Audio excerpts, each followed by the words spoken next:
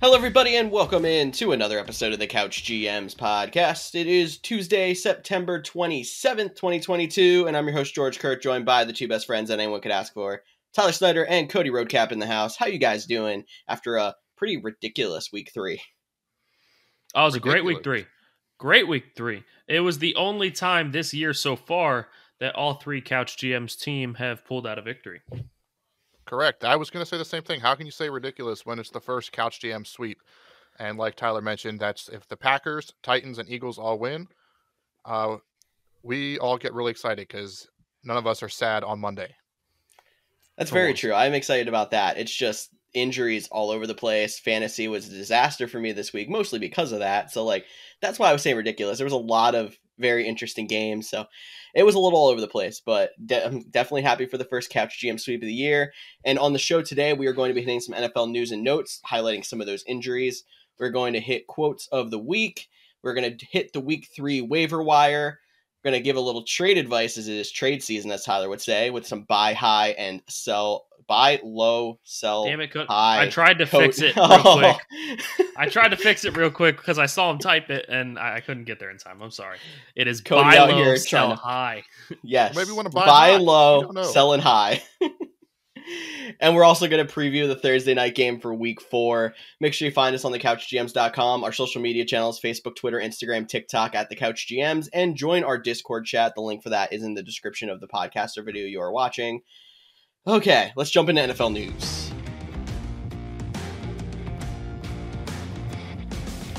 NFL news today, starting off as if you had not seen, there was a very interesting play in the Dolphins and Bills games where Tua was rolling backwards, got pushed. He hit his head off of the turf and stood up and then appeared to stumble. Seemed very concussed to all of us here watching the replays after the play happened.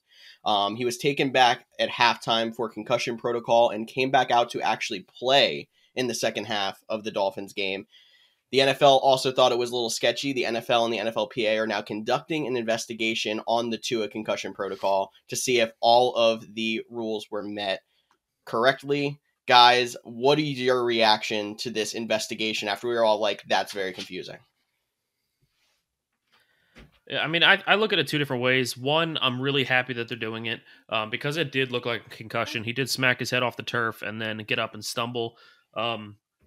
And we all were very shocked to see him go back into the game. So I'm glad that they're doing their due diligence. They're going to look into it. However, at the same time, we can't just, as fans, just assume, yep, it was definitely concussion.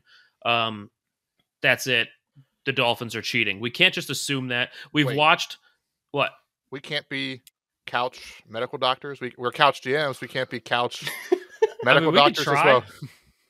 Look, how many times have we watched sporting events and we've seen an injury and we're like, oh yeah, that's definitely this, he's done for the year, or oh, he's fine, it was just this, and then he is done for the year. I mean, Cody, very well, I don't even remember what season it was, but week 1 against the Bears, Aaron Rodgers gets 2018, Aaron Rodgers gets carted off the field in the beginning of the game, and we're like, wow, Rodgers' season is over already. Then he comes jogging back onto the field to lead a comeback win. Like, you don't know. And I can say no to any of the listeners out there. I'm not 60 years old. However, I do have a bad back.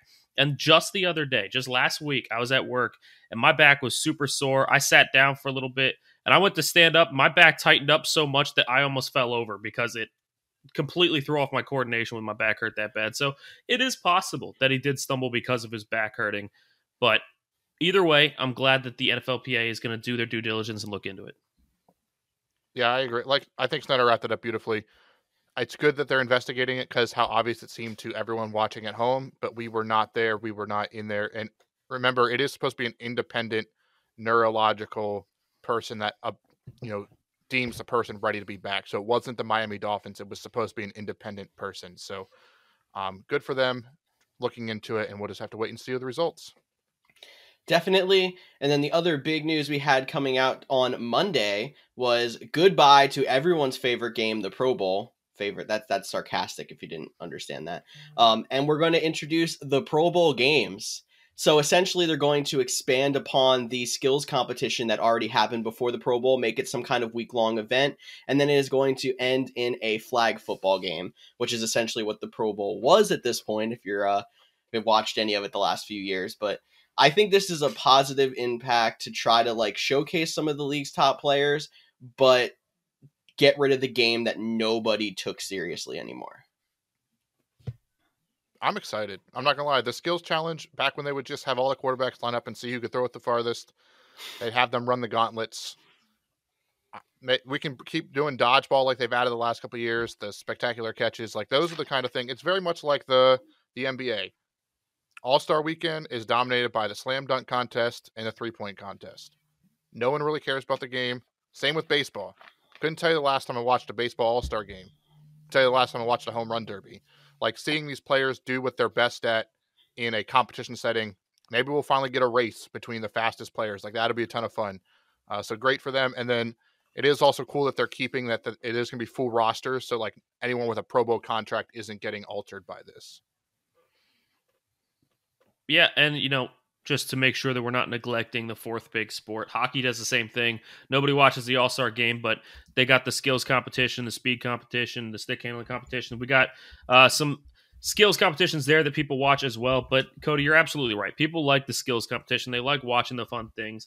But watching the actual All-Star game or the Pro Bowl game or anything like that, they all suck. Let's get real. Nobody cares. I mean, they're also talking about a potential flag football game, I heard, for this Pro Bowl weekend.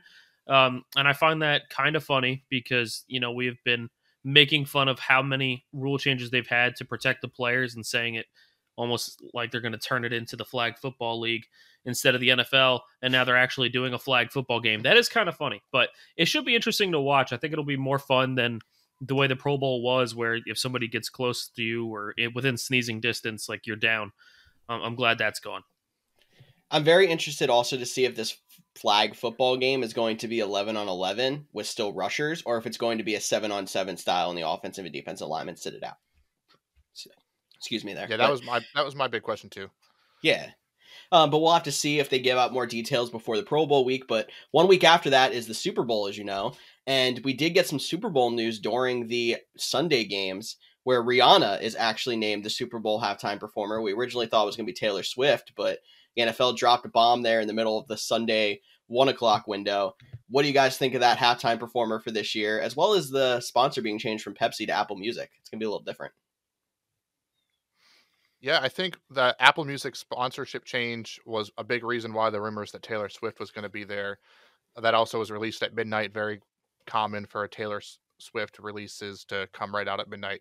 But I think Rihanna's going to be a lot of fun. I think she's definitely a worthy artist to hold the halftime show. I think she can hold on her own. We'll see how many other people they bring in. But I think she's one of the kind of people that they don't have to bring in a bunch of other to like help fill it. Like if it's just Rihanna, that's perfectly fine. If she brings in a guest or two, kind of back to the old days when there was one headliner and you might get a song with a special guest. Like I would have hoped that with Rihanna, they kind of keep it back to that style instead of let's bring 4 stars in. They each get 2 minutes or how they've done a couple times in the past.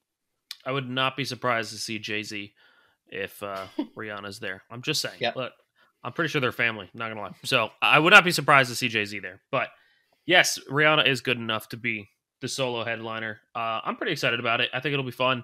No matter what the halftime show is, it can be any genre, any singer, any performer at all. Somebody will be upset about it. So just turn off Facebook during the halftime show. Don't listen to the naysayers. Just sit back and enjoy the show.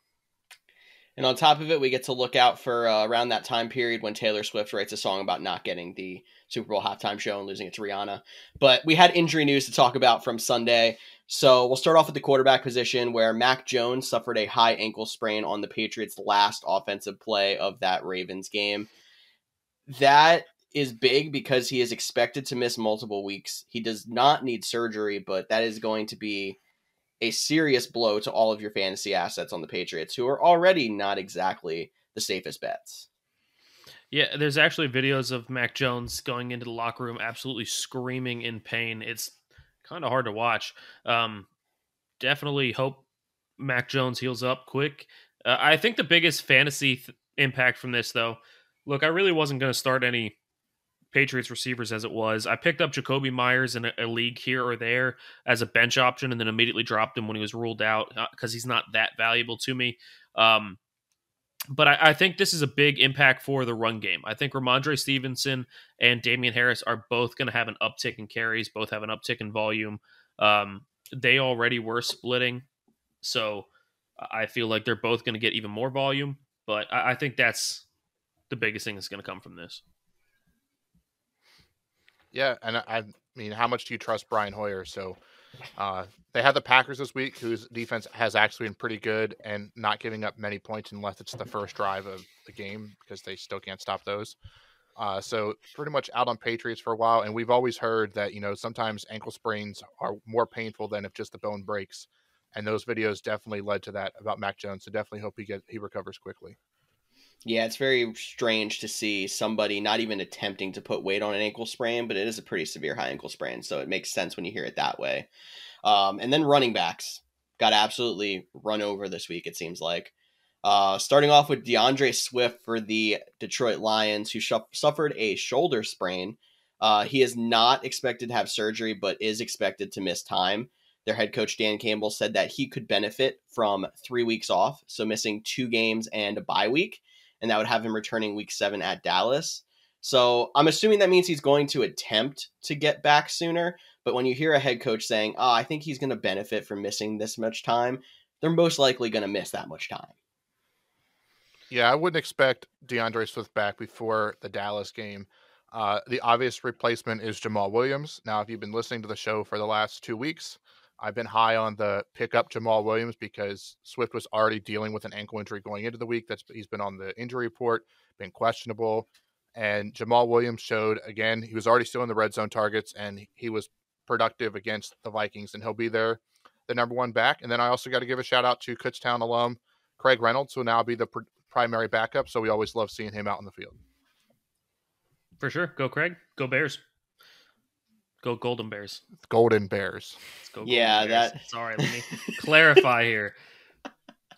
But if you want to talk Bears, I mean, David Montgomery was another running back that got hurt. He injured both his ankle and his knee, but the positive news is he's considered day-to-day and could play this week.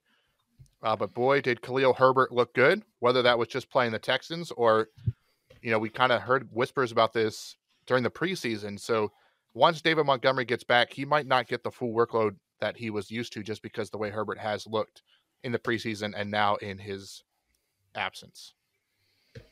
I am totally going to equate this to me trying to calm down David Montgomery owners last week, saying how, yeah, you can say that Khalil Herbert's trying to take over, but Montgomery's still getting like 75% of the snaps. He's still looking just as effective. And now here we are.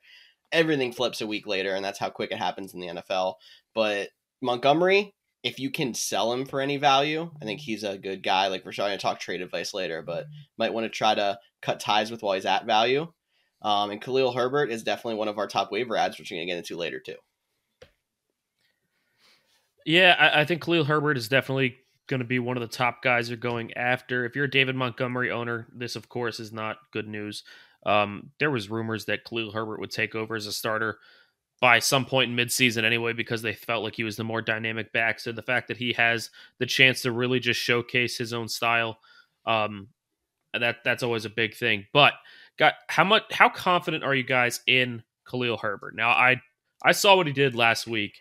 Once Montgomery went down, he went absolutely nuts, which is definitely great. However, the Bears don't look good right now. George, you are one of the biggest people to say, you know what, that's it. I am done with Justin Fields. He is garbage. If Fields is that bad, and they are throwing historically few amount of times, if they cannot pass the ball, everyone's going to start playing the run. Do you trust Herbert moving forward? Or do you think the Bears offense is going to start to figure out some different ways to get him involved? How effective were the Broncos with Tim Tebow at running the ball? Do you want me to look that up? Middle of the pack? I don't know. No, I mean, I feel like they still had like a fantasy relevant running back, and then obviously the quarterback that could add on in the run game.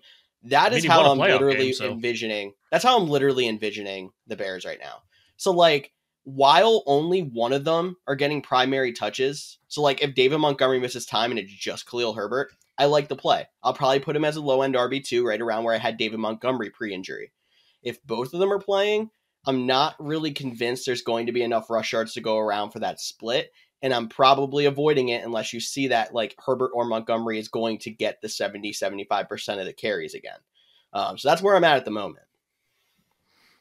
So in 2011, when the Broncos were playing with Tim Tebow, Willis McGahee was their starter for 14 games, put up 1,199 yards. So we'll say 1,200 for easy math, and 4 touchdowns. So that's what he did in 14 games. Low end RB2, maybe mid RB2, something like that. 1,200 yards is a lot, but 4 touchdowns is pretty low.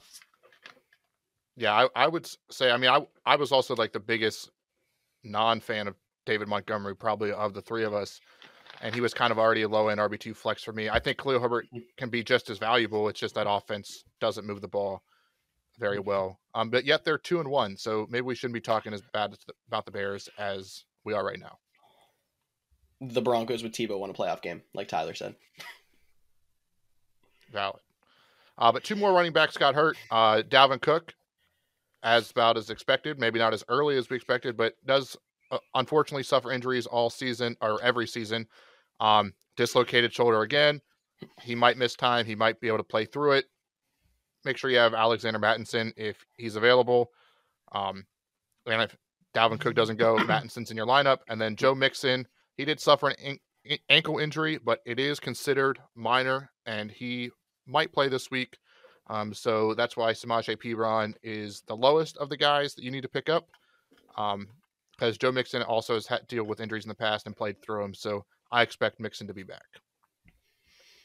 I find it very interesting that Dalvin Cook had those tears in his shoulder, which kept causing his shoulder dislocations last year. Went through the entire offseason, didn't address it, and just expected it to get better, and now he has another shoulder dislocation. But if you want any good news out of that, he played through both of them being a problem last year, only missed, I think, 2 or 3 games. So if you're a Dalvin Cook owner, it shouldn't be a big issue, but you need to own Madison in case he misses any time. Well, Cook has dealt with this shoulder issue. It's just his bone pops out. There's not much they can do. He's dealt with it since college. Like, it's popped out since then. So it's not like something he could have gotten done in the offseason to like make it a permanent fix. It's just something he has to deal with. And then the Joe Mixon one, that one's you're going to have to pay attention to because we're going to talk about them later in the Thursday night preview because they play on Thursday. So the short week could be an issue, but that's all the injury news. Well, hold on. Before you move on from injury news, one quick injury question from you guys. I just want to get your opinions on one thing, and that is somebody who was injured, supposed to miss the game, decided to play through it, and didn't look himself. That's Justin Herbert. He had some fractured cartilage in his ribs, decided that all the coaches wanted him to sit out, take a week, relax, rest up. He decided to play through it anyway, took a pain injection. Look, if he was able to play this week, there's a good chance that he's going to keep playing. He's going to keep, pain management and everything. But commentators mentioned it, writers mentioned it, and I mean, just the everyday fan could see it. Herbert did not look like himself. He went up against the Jags defense, only put up 13 points, which I know sounds decent, but he's put up 23 in weeks 1 and 2. You drafted Herbert high because you're expecting the big points. Obviously, we are still missing Keenan Allen as well, so that is another big hit, but he just looked off. Do you guys have any fear with Justin Herbert moving forward? I don't have too much fear with Justin Herbert because he looked off, but he still hit that absurd deep shot that eventually led to some points that even with healthy ribs, he shouldn't have been able to hit, but he somehow did it. So he can still ball out and make plays. I am concerned, though, with the Chargers overall. They're now 1-2. The Jags defense has been better than expected, but still the Chargers a high-power team. But they're just dealing with the injury bug like no one else. Left tackle Rashawn Slater, injured. Keenan Allen, you mentioned, he's out with an injury. Joey Bosa, out with an injury. J.C. Jackson, the guy they brought in, out with an injury. Corey Linsley, the best center in the NFL, out with an injury. Josh Palmer, he's now injured, filling in for Keenan Allen. Jalen Guyton, he was already out. Their linebacker Kenneth Murray was out. Donald Parham Jr., their tight end, was out. That's just a lot of key pieces, high-end starters or high-end backups that they're already missing in week 3. So definitely do some, maybe self-scouting with what you thought with the Chargers. And not to mention, Austin Eckler through 3 games only has 80 rushing yards. Obviously, his big thing is through the air in the passing game, but only 80 yards for Austin Eckler. So maybe he's a guy we'll talk about in a little bit, maybe not, but just someone that isn't getting the volume. So maybe they're going to start feeding him more. But this Chargers team as a whole, with the amount of injuries they have, they're going to have to find something, or they're going to be struggling all season long. I am a little more worried about Herbert in the short term than long term, because I know that it can take up to 6 weeks to fully heal from an injury like this, but it's not really re-injury risk, which is why he can come out and play, and it's just a pain tolerance issue. So I would be worried about him for the next 1-2 weeks till he starts getting towards the back half of that. But next week they play the Texans. Texans defense still not great, so I feel like you can't fade him too far because of that. But do definitely temper expectations, because you're probably still not going to get up to speed Justin Herbert for a few more weeks. All right. Fair enough. All right, guys, I think that's it for injury news. Then make sure you are following our Twitter. Make sure you get all of the up-to-date insight on injuries as they happen and changes that you should make. But it is time for George's favorite segment. It is time for Quotes of the Week.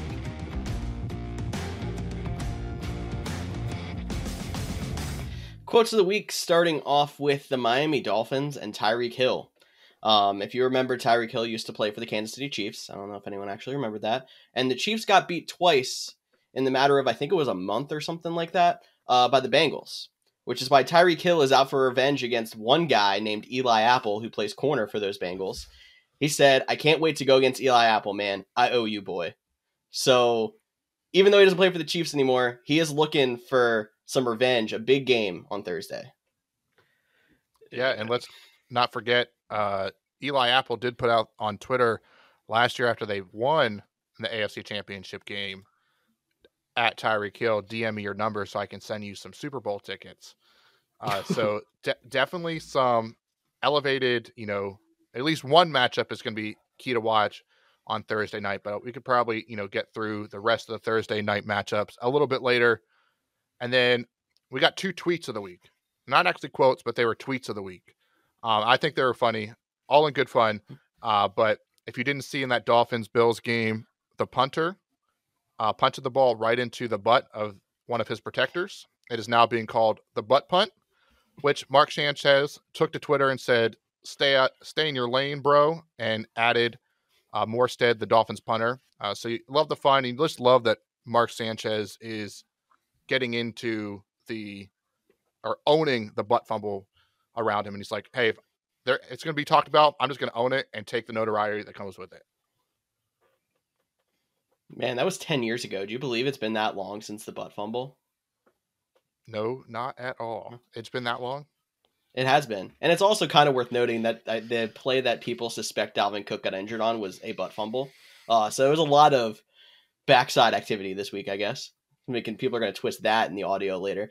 But we have one more tweet of the week, and it comes from good old former wide receiver Chad Ochocinco.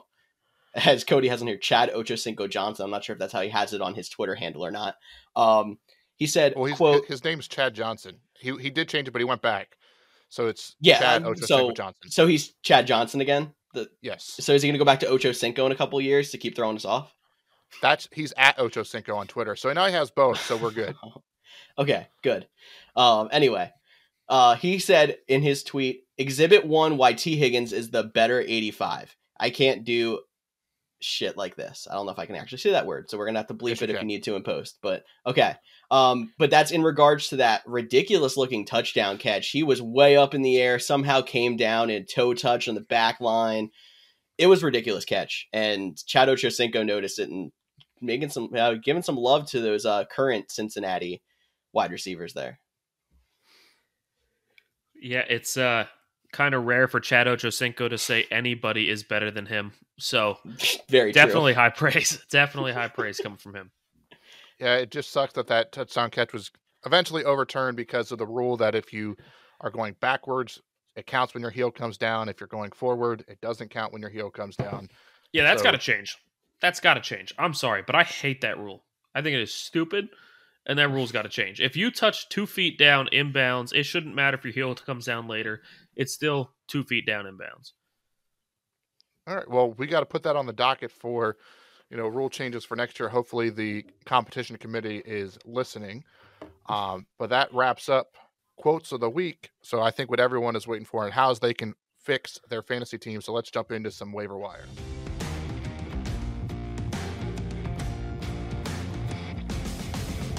Yes, we're going to talk about the week 4 waiver wire. I'm actually throwing myself off on the rundown here. We're going to talk about the week 4 waiver wire here. If you have not already, go check out thecouchgms.com where I have my column highlighting some of the top ads. We did talk about some of them, but I'll run them down here quick before we get to some extra content here for the podcast. All of those handcuff running backs are the top guys. So we got Khalil Herbert, Jamal Williams, Alexander Madison, Samaje Perine. We don't really know the extent of some of those starters' injuries, but they all could be relevant. And I think in that order is their order of potential long-term value. And then other guys we have here on the article, Romeo Dobbs. I always mix that up still. For the Packers. Greg Dortch. I think we're finally starting to get on the Greg Dortch bandwagon there in Arizona. Tight end David Njoku, who finally had a breakout game here. We'll see if he can keep that up. And because they're still under 50% owned, I had to mention the Eagles' special teams and defense because they absolutely destroyed Carson Wentz last week. Have another positive matchup against Jacksonville, and I do not know how they're still that widely available. You just want to say the Eagles beat up Carson Wentz. That's the only reason why you put them in the article. Potentially, but 9 sacks is something. It was definitely noteworthy. But like George mentioned, definitely go check that out on thecouchgms.com. Some other names we want to talk about. There's not a lot of great options. I'm not going to lie. If you missed out on the guys that George mentioned in his article, there's not a lot of great options. But if you're in a deep league or have to find somebody, I'm going to talk about one guy, and Tyler's probably going to plug his ears, and that is Mac Hollins of the Las Vegas Raiders. Now, I understand George probably wants to too, because I think he was a former Eagle that never did anything. He caught one long touchdown that one time. He's coming off a game with 10 targets, 8 catches, 158 yards, and a touchdown. Will he do that again next week? Probably not. And the main reason I'm saying add him is because he is filled into that wide receiver number 2 role, and Hunter Renfrow is still dealing with the concussion. So there's a chance that he still gets that same opportunity next week. And he did have 8 targets for 5 catches and 66 yards the week before. So you did see this, the uptick start to come once Hunter Renfrow went out. So maybe he can do the same thing. Devontae Adams has been struggling to see the balls when they're not going in the end zone. I mean, it was 3 touchdowns to save his fantasy value. But Derek Carr has not targeted him like Aaron Rodgers did, or unlike he did in week 1 when he had like 15 targets. So Mac Hollins is a name to watch if you're in a deeper league or just want to take a shot on a guy that put up a big week.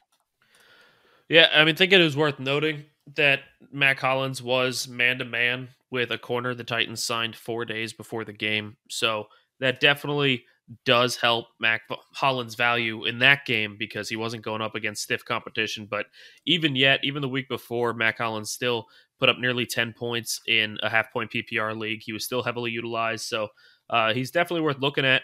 I got 2 guys to mention real quick, and these are basically because what are you waiting for? They're heavily owned in a way, but they should be 90% owned. We got Brian Robinson, running back for the Washington Commanders. Only reason I could see him potentially not being owned is if it's not a deep league and you don't have IR spots, which if you don't have IR spots, talk to your commissioner, get it added. But Brian Robinson should be back very soon. He was super exciting before the season. I think he's going to take Antonio Gibson's job real quick. He's definitely worth owning, definitely worth slotting in there, especially with the running back injuries starting to pile up now. And the other one is Chris Olave, wide receiver for the Saints, especially with Michael Thomas getting banged up a little bit this past week. They don't consider it a serious injury, but even yet, Chris Olave, yes, he's a rookie, but he is looking fantastic. He is getting heavily targeted, heavily utilized in that offense. He's putting up numbers.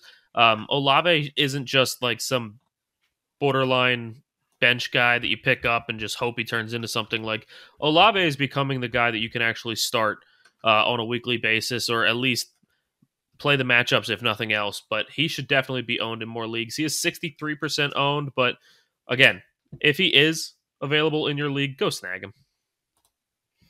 I'm with you. Like, I don't understand how he's 63% owned either, because he now is actually taking the lead in targets in New Orleans. It's kind of crazy to see. But I have two guys from the same team I want to mention here, and it's the Jaguars. I feel like we've been talking more Jaguars in these first 3 weeks than we did all of last season, and maybe for good reason. Like, I'm questioning how high the potential is for this Jaguars offense now.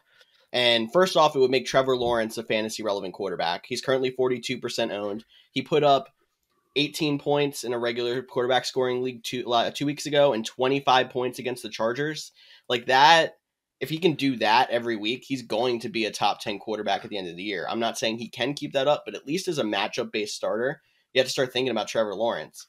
And then we all know how good Christian Kirk has been these first few weeks. He's actually earning that money that we laughed at earlier this year. But if Trevor Lawrence is going to be that good, he might be able to support two pass catchers. And the other one that's currently looking at is Zay Jones. I never thought I would say add Zay Jones, especially after all the jokes I made with the Cody, like, oh, who's that guy? Oh, it's Zay Jones. I'm not adding him. But he looks good. He actually led the Jags in targets this week. He's putting together a couple of good games in a row, and at least looks like the number 2 option behind Christian Kirk. I don't know, is this an overreaction, or is Zay Jones here to stay? Do you want me to answer honestly, or do you want me to help build your case? Answer honestly, because I honestly don't know. So I would say it's an overreaction for Zay Jones, because I actually debated about throwing in Evan Ingram onto this too, because he's seen some targets, but he's been, he had a really good week 2. He came back to earth in week 1. So it seems like outside of Christian Kirk, you have those guys that it's going to be this guy 1 week. Who's going to, step in? Who's going to be open? So I don't know if there's any guys that I would rely on outside of Christian Kirk in that offense and the running backs. But just to hit on Trevor Lawrence too, I understand they play the Eagles this week, so it might not be the best matchup if you're streaming, but we did just see what he did against the Chargers. Granted, I did mention there was a lot of guys that left that game with injuries.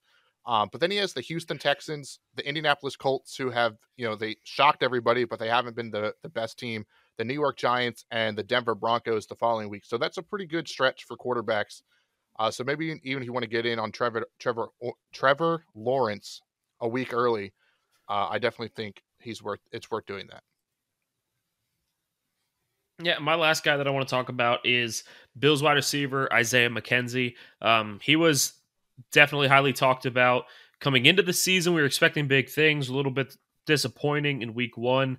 Well, he finally broke out in week 3 here. He saw 10 targets, was heavily utilized. I think that he's definitely going to be a guy that moving forward is going to get a lot more target share. McKenzie did have that fumble in week 1. He did have a drop or two, so I think it was in his head, maybe some early season jitters, and they kind of shied away from him just a little bit, but he seems like he's got it together now. He is ready to go, and we saw, I know Stephon Diggs is a big target, don't get me wrong, and Gabriel Davis is there as well, but we saw what Cole Beasley did as a number 3 wide receiver for the Bills. He was still worth owning. He was still worth starting a lot of weeks. So there's definitely plenty of points to go around, especially with Josh Allen slinging it the way that he is this year. So Isaiah McKenzie, 31% owned. If you're in a deep league, go snag him. Yeah, and yeah, also, you definitely want. Sorry, go ahead, Cody. No, I was going to say, if George, you have another guy, you can go ahead. But if not, I'll say what I was going to say. I do. I was going to say, you definitely want pieces of those big offenses, and it might be inconsistent a lot of times with those like third, target options, that kind of thing. But now there's somebody else that I want to mention here that's also in the same situation. It's on the Chargers, and it's Josh Palmer. Because, Keenan Allen still might miss more time. If he does, that's even better for Josh Palmer in the short term. They have Mike Williams in front of him, and I think the DeAndre Carter thing is kind of starting to die down. I think he's more of a skill guy, on the special teams that was just happening to get more targets on offense. And then the other guy that was in that offense was Jalen Guyton, who just hit injured reserve, is out for the year. So now should be a clear wide receiver 3 option is Josh Palmer on a high-powered offense once Justin Herbert starts to get a little bit more right.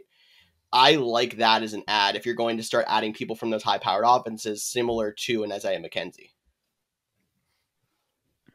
Yeah, I just just want to remember. apologize in advance in case anybody can hear my dog snoring on the mic. But he is laying right next to me and he is snoring hard. So Calvin is not thrilled with fantasy football right now, but Yeah, we definitely are. With these waivers, I can understand it. And just a reminder, Josh Palmer is also injured at the moment, so it could be a speculative ad. Not supposed to be long term. So if you want to get in early, but I was just going to remind everyone too, doing waivers. If those top guys are gone, or you're near at the end of your waiver wire, or you don't want to spend that amount of fab to go up and get a Jamal Williams that it's going to take, don't make a waiver move. Get yourself in a higher priority and then shop who gets cut. Because sometimes sometimes your league mates, they'll be in desperate situations. They might drop a guy that you can't believe they're going to cut, and then that puts you in a prime position. So sometimes the best move is to not make a move and see what happens the day after waivers.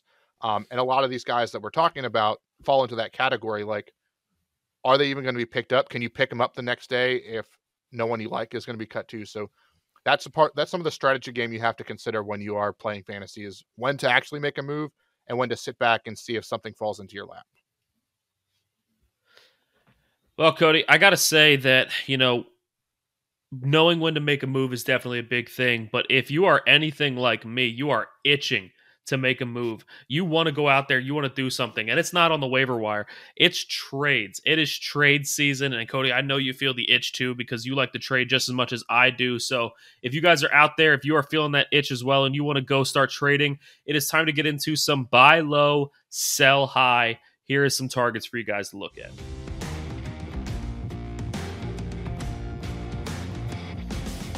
All right. Why don't we start off with some buy low candidates? Some guys that are struggling or not playing up to their top right now that you can get at a value. I mean, some of these guys are bigger. You're going to have to still pay up, but we're saying you're going to pay less than they are actually worth. Cody, I noticed you have 2, so I'll let you go with one of yours first. All right. I'll start with one, and that is Davante Adams. I mentioned it a little bit when we talked about Matt Collins, and he has 3 touchdowns through 3 weeks. So getting him on a buy low might be more difficult. It might be not the, guy you can sell one of the sell high candidates for. You might actually have to give up something significant. And I understand why it's scary, because in weeks 2 and 3, he only had 7 catches for 48 yards. Granted, he had a touchdown each game, saved his fantasy day. But the Raiders are the only 0-3 team right now, which is kind of crazy. Some of us were predicting them to make the playoffs. They're gonna get it figured out. They're gonna bounce back, and one of the things they're gonna do is they're gonna start targeting Davante Adams. And let's look at Week 1, just 2 weeks ago, when he had 17 targets, 10 catches, 141 yards, and a touchdown. That's the dominant Davante Adams. They're gonna have to be like, okay, look, we can't go into a game giving Davante Adams the same amount of targets we're giving Matt Collins. Like, that can't happen. Yes. That's what happened on Sunday. So if you can, I would recommend going out and get Davante Adams.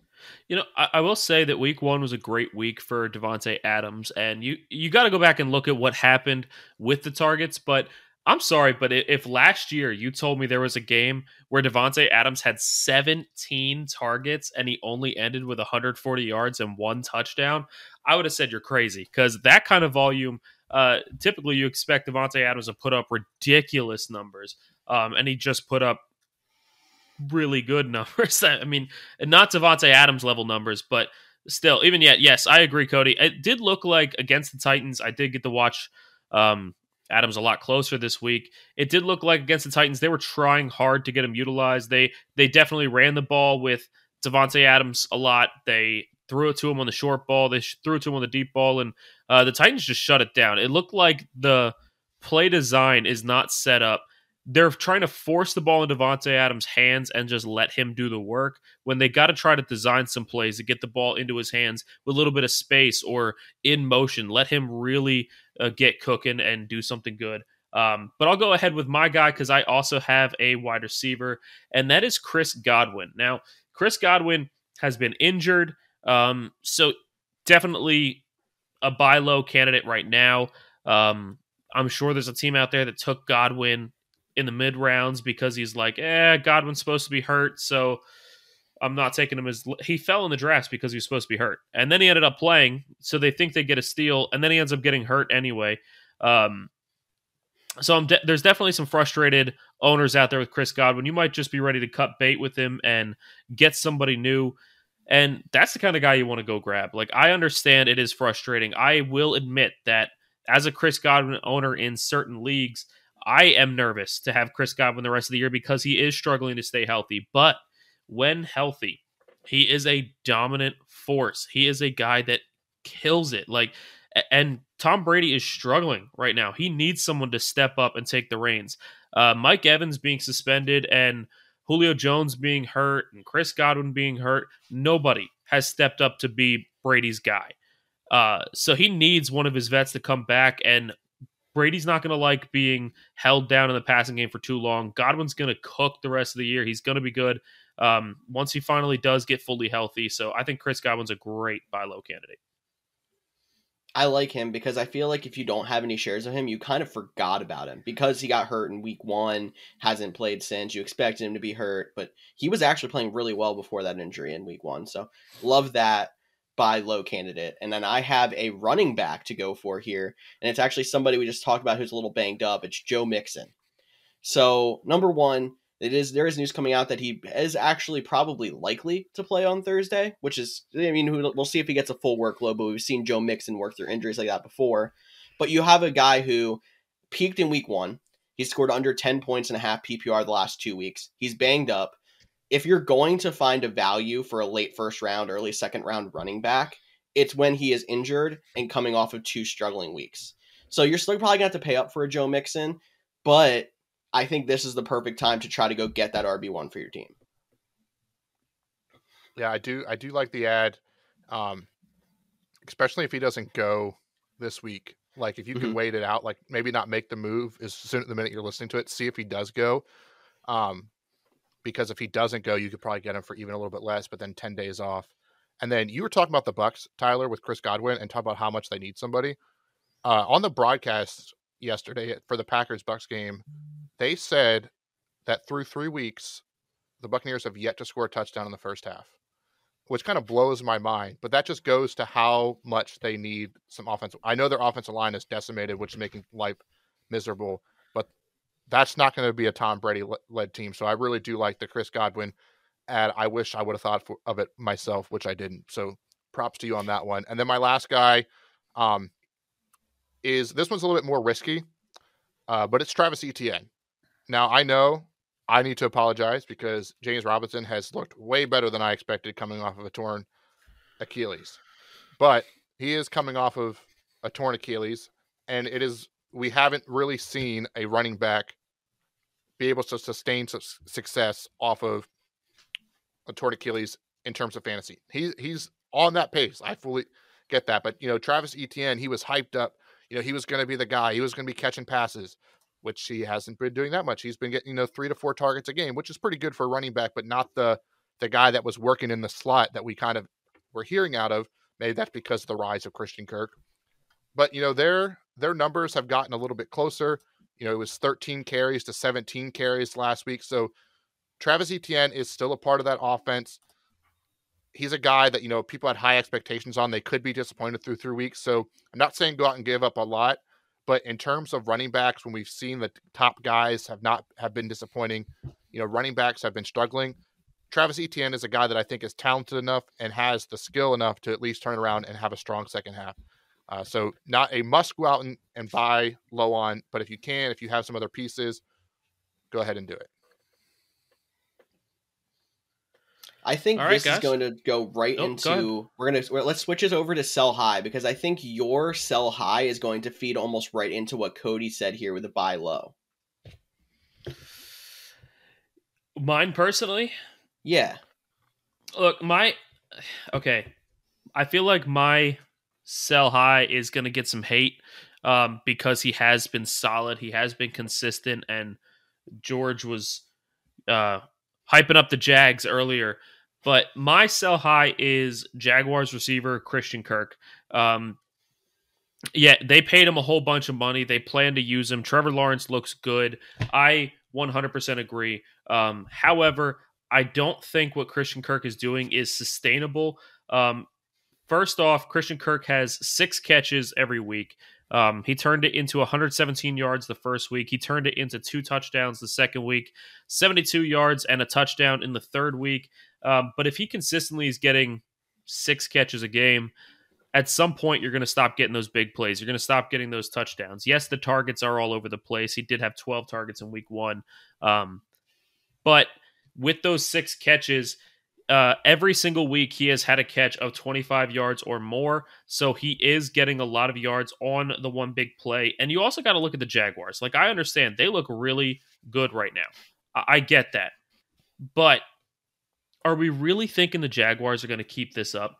Are we really thinking that this is the year the Jaguars just go nuts and become amazing? Because I feel like a lot of the reason they're winning is because their defense has been so good.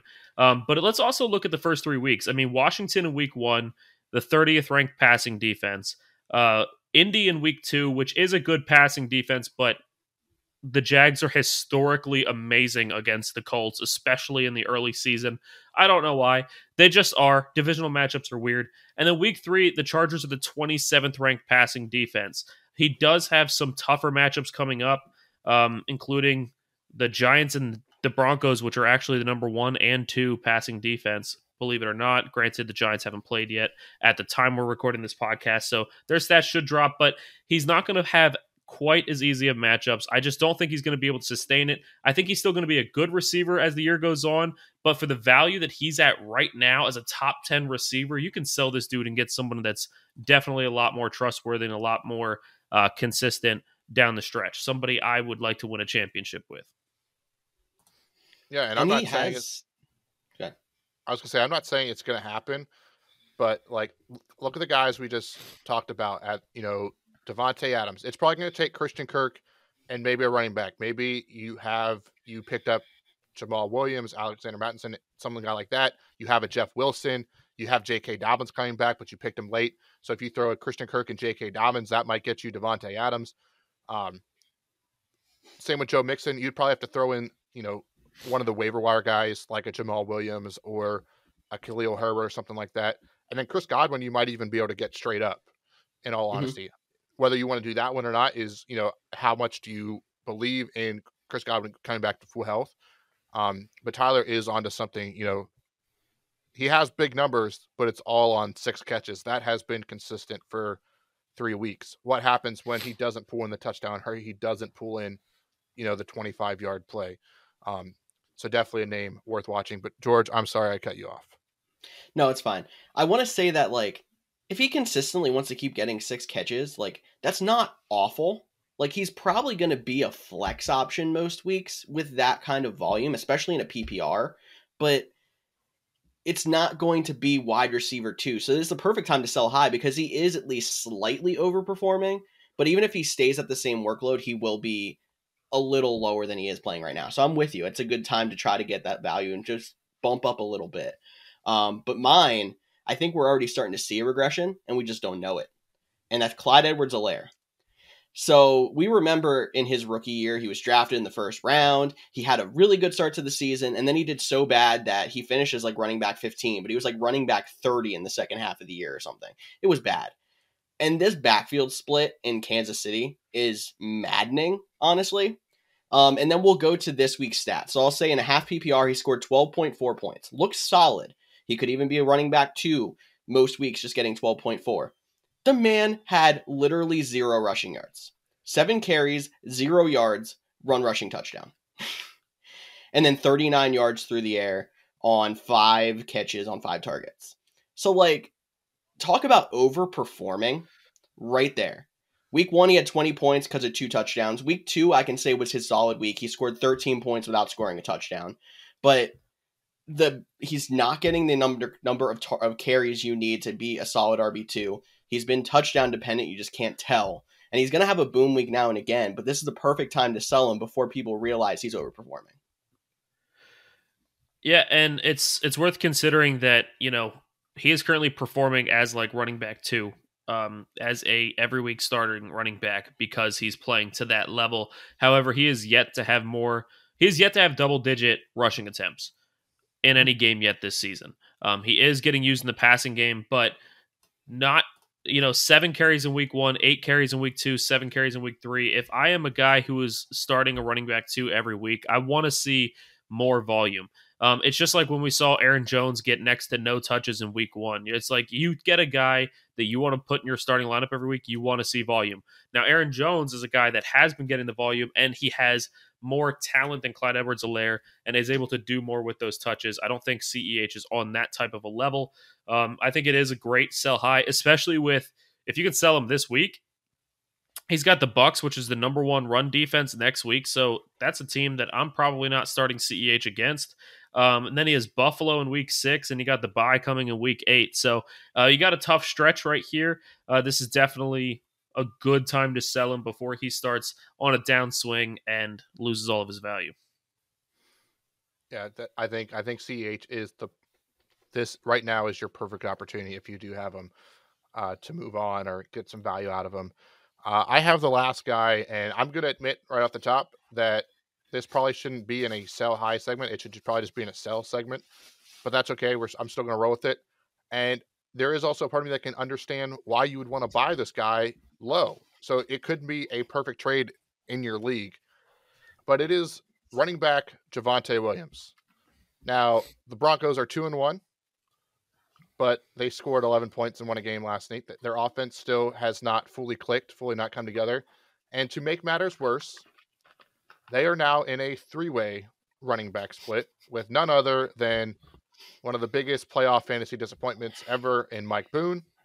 Look at Sunday Night Football from week 3. Javonte Williams did lead the backfield with 33, snaps. He ran 13 routes. Melvin Gordon was right behind him with 28 snaps and 13 routes. Mike Boone, 14 snaps, 11 routes. Is Mike Boone becoming the pass catcher? Is he going to become a third down guy? This is already a crowded backfield on an offense that just hasn't found its rhythm yet. So, like I said, it's probably not a sell high because there's just not a lot of options out there. But if you could go out and, throw him in with, another guy to, upgrade your running back or something like that on the name recognition or what people think he can be, I think it's worth a move. I hate Mike Boone with a passion. Mike Boone almost ended my relationship. Quick story time for those of you out there. I talked my now fiance, girlfriend at the time, into playing fantasy football. Her first ever year playing fantasy football, she had a killer draft on her own, mind you, and got Derrick Henry, Christian McCaffrey, and Nick Chubb all in the prime of their life and dominated the league, made the championship game, and Derrick Henry was sitting for rest. And I think it was McCaffrey got injured. It was one of his first injuries, and she needed a running back in the championship round desperately. I said, start Mike Boone. George said, pick up, start Mike Boone. Cody said, start Mike Boone. Some of our other friends, Mark D from the other podcast that we've had on as a special guest speaker, he said, pick up, start Mike Boone. She started Mike Boone. He got 1 point, and she lost the championship. If she would have gotten one more point, she would have won. And she has not let me live that down, especially because I am the one that beat her in the championship that game. So since that day, Mike Boone is the bane of my existence. We almost lost it. Almost ended our relationship that day. Fun story time. Shelby, if you're listening, Snyder paid us all $5 to text you back. Mike Boone. So it was him all along. He just wanted to win. Yeah, okay. This sounds super fitting that Mike Boone almost destroyed your relationship back then, and now Mike Boone is going to destroy the Broncos backfield in 2022. But I think that ends our buy low, sell high segment. Why don't we jump into a little Thursday night preview before we get out of here?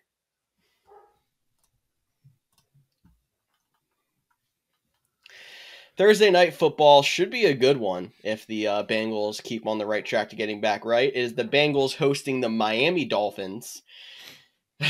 Now, I mean, I have to start off right away with, I'm guessing Tua's not showing any concussion symptoms. I'm guessing the concussion protocol thing was legit and Tua is going to be fine to go. But it's kind of concerning that it was a short week right after that whole situation.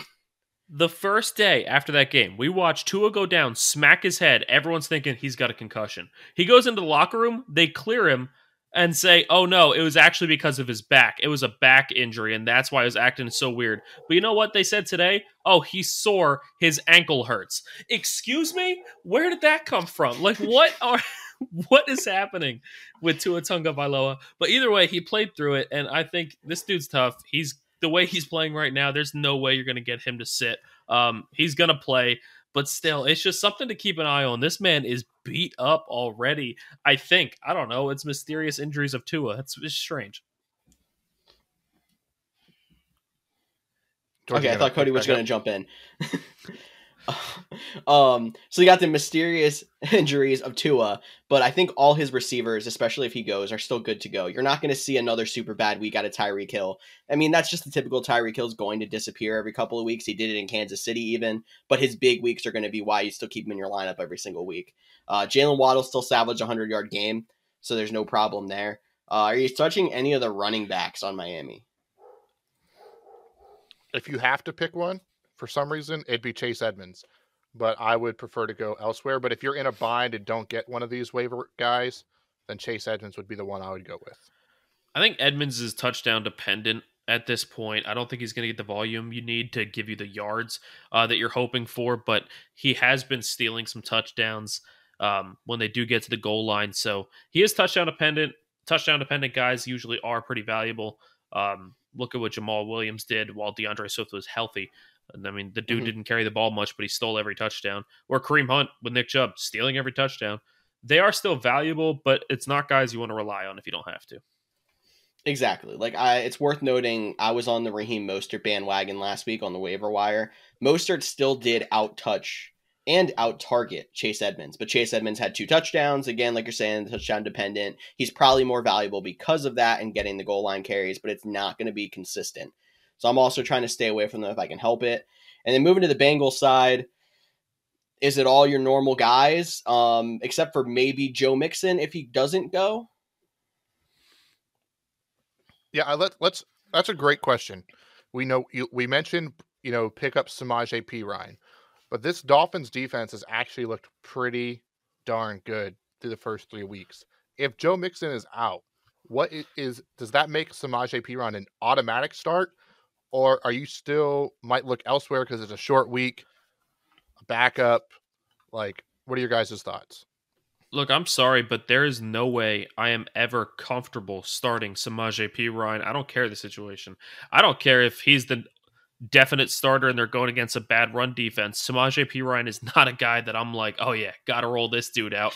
Like, there's other running backs in the league that are starters, but you're not going to play them anyway. And this is one of them. I don't feel like he is that, fantastic of a starter to be able to just plug in there, especially against, like you said, like the Dolphins defense has been really good. So it's not a defense I'm really trying to play with. I would rather go with somebody else.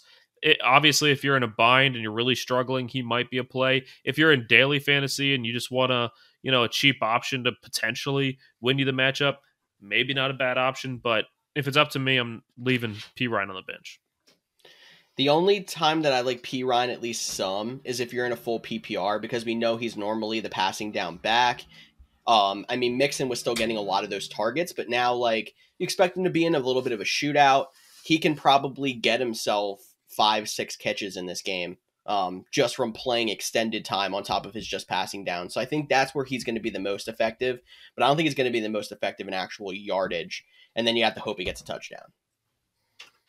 All right. And then also on the Bengals side, you're going to start Jamar Chase, you're going to start T. Higgins. But what about Joe Mixon? Not Joe Mixon, Tyler Boyd. We just talked about Joe Mixon. Tyler Boyd. We expect it to be a high-scoring game. Tyler Boyd has 2 double-digit weeks in half-point PPR scoring week 1 and week 3. Had a big 18.5-point week last week. Are you playing him in your flex spot? As a flex guy, not actually in your flex spot. If you do play guys on Thursday night, put them in the actual position. But are you in on Tyler Boyd at all? I think Tyler Boyd is a better receiver than the other guys I'm about to mention. But last night, or on Sunday, when Tyler Boyd had the big play, ended up getting a touchdown. Like, Cody, you texted the group and said, well, it's a Tyler Boyd week. And it sounded exactly the same as when we used to go, well, it's a DK Metcalf week. Well, it's a Tyler Lockett week. Like, I feel like some weeks Boyd is going to be the guy. He's going to get the points. And some weeks he's going to absolutely disappear. I would put Tyler Boyd in the same conversation as Tyler Lockett right now. I would put him in the same conversation as Isaiah McKenzie right now. You know that these guys have the potential to give you a 15 to 20 point week at any given moment, but you also know these guys could completely disappear and give you 2. So if you're comfortable starting guys like Isaiah McKenzie and Tyler Lockett on a weekly basis, then you should be comfortable starting Tyler Boyd as well. But if you're anything like the rest of us that are sketched out by that, I think you got to play the matchups. Look for the games where it's going to be a shootout. Look for the games where maybe the Bengals will fall behind a little bit and need to start throwing the ball more, which this game could be one of those games. Look for the games that you think they're just going to start slinging it and Joey B is going to put up 350 passing yards. Those are the games you're starting Tyler Boyd. You basically took the words right out of my mouth, honestly. And I still want to mention it was a Boyd week, but Boyd has just basically been the long ball threat. When Boyd gets his long touchdown, it's when it's a Boyd week. He was still 4th on the team in targets behind Jamar Chase, T. Higgins, and the running back this time. In case Joe Mixon, it might not be Joe Mixon, it might be P. Ryan this week. It's still a sketchy play. I think you need to try to point out the game where the Bengals are going to score 27, 30, 35 points, like Tyler said. So if you think that's one of those weeks, go Boyd. If not, don't. All right, real quick, I'm going to ask you both some start sits. Tyler Boyd or Curtis Samuel against the Cowboys? Curtis Samuel. Curtis Samuel. The volume. All right. Tyler Boyd or Tyler Lockett versus the Lions? That's basically a toss-up. I'll go Boyd, sure. Yeah, I think Dolphins have a good team. I think that this game could turn into a shootout. Shootout is good for Boyd. Give me Boyd. All righty. 2 more. Tyler Boyd or Darnell Mooney versus the Giants? Oh, Boyd, all day. Boyd. I am not starting Darnell Mooney in any league. I dropped him in our league of record, and he is one of my favorite players. I don't like Darnell Mooney right now. No. I don't like anyone with a Bears C on their head except for maybe a starting running back. All right, and then the last guy, he battled back their injury, but their offense is struggling. Tyler Boyd or Jerry Jeudy? I like Jeudy. I think I'm still one of the very few people that is on the Jeudy train. I feel like every week I'm like, Jerry Jeudy, he's good. And every week people are like, I'm not starting Jeudy. But I'm one of the few people that are still on that train. I still think Judy's good, even though the Broncos suck. I know they're 2-1. I don't care. Their head coaching, their play calling decision still sucks. Russell doesn't look like himself, so they're a struggle. But I still think Jeudy is enough of a playmaker. Give me Jeudy. They played a very tough defense this week. They're going against an 0-3 Raiders team. Jeudy was still coming back from an injury. I'm also going to go Jeudy and not overreact to the fact they only got 2.7 and a half PPR last week. All right. Well, I think that wraps it up. If you have any questions for Thursday night, feel free to send them our way. But as always, thanks for listening.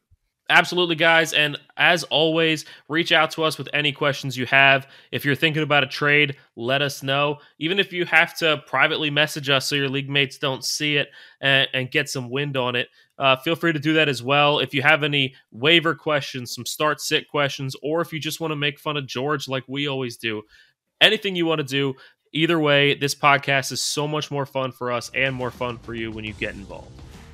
Yes, it is, guys, and thank you all one more time for listening into the Couch GMs podcast. For Tyler Snyder and Cody Roadcap, I'm George Kurth, and we'll see y'all later in the week.